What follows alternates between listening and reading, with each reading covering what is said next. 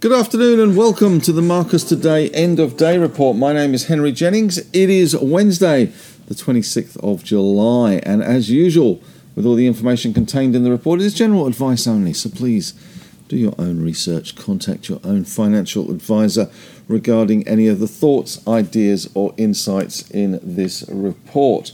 All right, well, let's kick things off as always with the scores and the doors, and today, of course, was CPI Day. And we are in the final countdown, it seems. We started with 8% at the peak. We were down to 7% last quarter. And now we're down to 6%. Way above forecasts, and it gave the market the kick it needed. We were up 62.3 points, 0.85%, 74.02. Top end of that recent trading range. Opened at 73.65, milled around, wasn't doing much. Had a high of 74.21, so a little bit off the top. 73.39.7 was the low, which was last night's close. But it was, I guess, a solid start from the go. But it really was 11:30 when the market leapt from around 17 points up to around 40, 50, 60 points better. So a good day all round. Banks being the swing factor in the equation today once again. But we also saw resources, and when resources and banks fire together, then it is a happy day for the bulls, and it was a happy day today for the bulls, that is for sure. As far as stocks go, the bank sector doing well. CBA up 0.8%, NAB up 1.6, ANZ up 1.6, Westpac up 1.7. Macquarie still a little bit left out of the equation. We do get the AGM tomorrow, so it'll be interesting to hear what Shamira has to say. 0.6% better for them. Insurers better. QBE up 1%. Suncorp up 1.8% as well. So a little bit of action there. Not a lot of action in the fund managers, though. That was a place not to be today. And we did see across the rest of the space, REITs coming under a little bit of a pressure. Goodman Group down 1.1% and Scentre Group down 1.1 as well. GPT down 0.2. But healthcare, which has been defensive, CSL still in all sorts. There's some bloodletting going on there. Down another 1% in CSL. ResMed up 0.7. Sonic up 0.3. Ramsay up 0.4. Nothing really to write home about. Nor was it much to write home about in the industrial sector, to be honest. That was not where the action was. Telstra unchanged. Woolies up 0.3. Coles up 0.2. Get the idea. Transurban up 0.9 though, that better. Wesfarmers up 1.1, and we did see discretionary retailers and retailers in general doing well on the back of that CPI number. JB Hi-Fi up 1.3, Premier up 2.8, and AP Eagers up 1.7%. Flight Centre and Corporate Travel also doing well, and even Domino's managed to not have such a stuffed crust today, down, which was up 1.5%. Moving across, though, to the tech space, WiseTech just continue to push higher. That is the go-to tech stock, 2.4% higher, more all-time highs. Old school platform stocks also in the green. REA Group, 2.4% higher, again kicking on. Seek up 0.80, a little bit of a laggy, only up 0.7%. Looking at resources, though, once again, it was another day where Chinese stimulus was all the talk. Although we haven't seen too many details, and the Asian markets did come under a little bit of pressure. BHP still up 2.3%. Rio up 1.4%. Fortescue up 2.3%. Lithium stocks doing better today. Pilbara continue. They are the one, 4.6% higher. Alchem up 2.5%. Mineral Resources came out with an update today. Lots of spinning plates at the moment for Mineral Resources, but still managed a 4.1% rise. And IGO up 1.1%. Looking across at the gold sector, a bit of a mixed picture there. We had Newcrest up 0.9 and Northern Star down 0.6. Still base metals not exactly firing on all cylinders, but a little bit of green on screen. And a little bit of green on screen in the oil and gas sector. Not a huge amount though. Woodside up 0.3, Santos up 0.3. Coal stocks continuing to push higher on the Northern Hemisphere heatwave, especially on Chinese demand for power to drive the air conditioners. We had Whitehaven up 1.8 and No Hope up 2.5%. In corporate news today, there was a little bit out and about. We had some updates from Kogan. They reported today a better position there for Kogan, and they had a good day in the sunshine today. They were up nearly 10% on the back of that update. Corporate Travel also up a smidge on the back of their update. We had Mineral Resources with their quarterly as well, although spodumene shipments for the June quarter was below guidance, still managed to rise. And Austal was the big one today, which only a month ago was talking about how good one of its US shipbuilding programs were. Maybe the P should be a T. And today it announced a massive big hit to EBIT guidance from 58 to basically zero, or even minus 10 million on what they call the TATS program, TATS program in the US. So not a great result for Austal. Still perhaps some corporate appeal there. There has been some rumours there of M&A activity. On the economic front, of course, today it was all about the CPI, and what a CPI it was today. We had that number coming in below estimates from the ABS. Of course, the monthly number was already showing a pretty similar number, to be honest. The monthly number was 5.6%. We came in today with the quarterly number, which is up till the end of June, of a rise in inflation, 6% now, down from 7%, rose 0.8% in the June quarter. So a pretty good number there. As far as what the components were, that's always interesting as well to see what those components were in terms of the big winners. The most significant price rises were housing, up 7.4%. Food and non-alcoholic beverages, 7%. Recreation and culture was up 6.8%. However, what is interesting is offsetting the rise was automotive fuel, which was down 10%. Now, before you all get carried away, of course, automotive fuel, I don't know whether you've noticed it when you go and fill up your car, has risen quite a bit again, and we do have the oil price pushing up. So maybe that is going to be a factor there.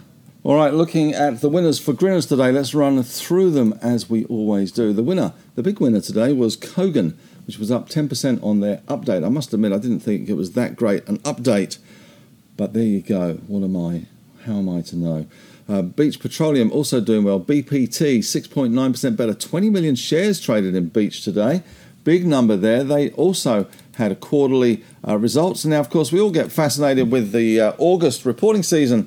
But for many of us, me included, especially in mining and tech stocks and small caps, we have quarterly reports. So that is the important thing. Talking of which, Westgold also doing well today, up 6.2% on an investor update there. Jumbo Interactive, JIN, well, they never forget, they're up 6% today. We do have a $60 million lotto prize draw this week. I'm in it. Are you in it? You've got to be in it to win it. Champion Iron up 5.4%. Funnily enough, actually, when I entered, I realised that I won lotto last time. It was a big jackpot. Unfortunately, it was only $23.80.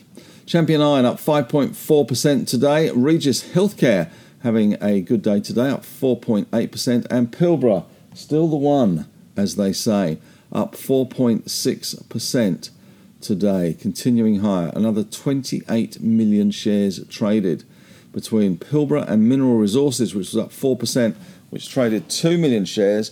Plenty of interest still in the lithium space. As Oscar would have said, the rumours of my death have been grossly exaggerated. Of course, that was Mark Twain, not Oscar, but I'm sure he would have said the same thing. We're all in the gutter looking up at the stars. Okay, losers today. ASB, Austal, down 10.5%, 8 million shares. The good thing you could say about that is at least it was way and truly off the bottom, because it was looking like the Titanic had sunk to such a low of $2.01, opened at $2.09, closed at $2.30. So at least that was the best you could say about it. Grange Resources also slip-sliding away today.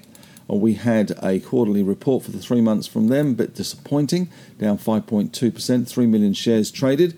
AAC, Australian Agriculture, well, I don't think this is actually that surprising, but Joe Lewis, the billionaire owner of Tottenham Hotspur, a team I love to hate, is in trouble. He has been charged with insider trading. Of course, his group is a major shareholder in Australian Agriculture, down 4.6% today. Cobram Olives down 4.2%, not much volume. Calix was down 3.4%. Again, pretty pathetic volume, 120,000 shares. DVP, also not in the good books, down 3.3%. Again, not many shares traded there. And Imugene, 30 million shares traded there, down 3.3%.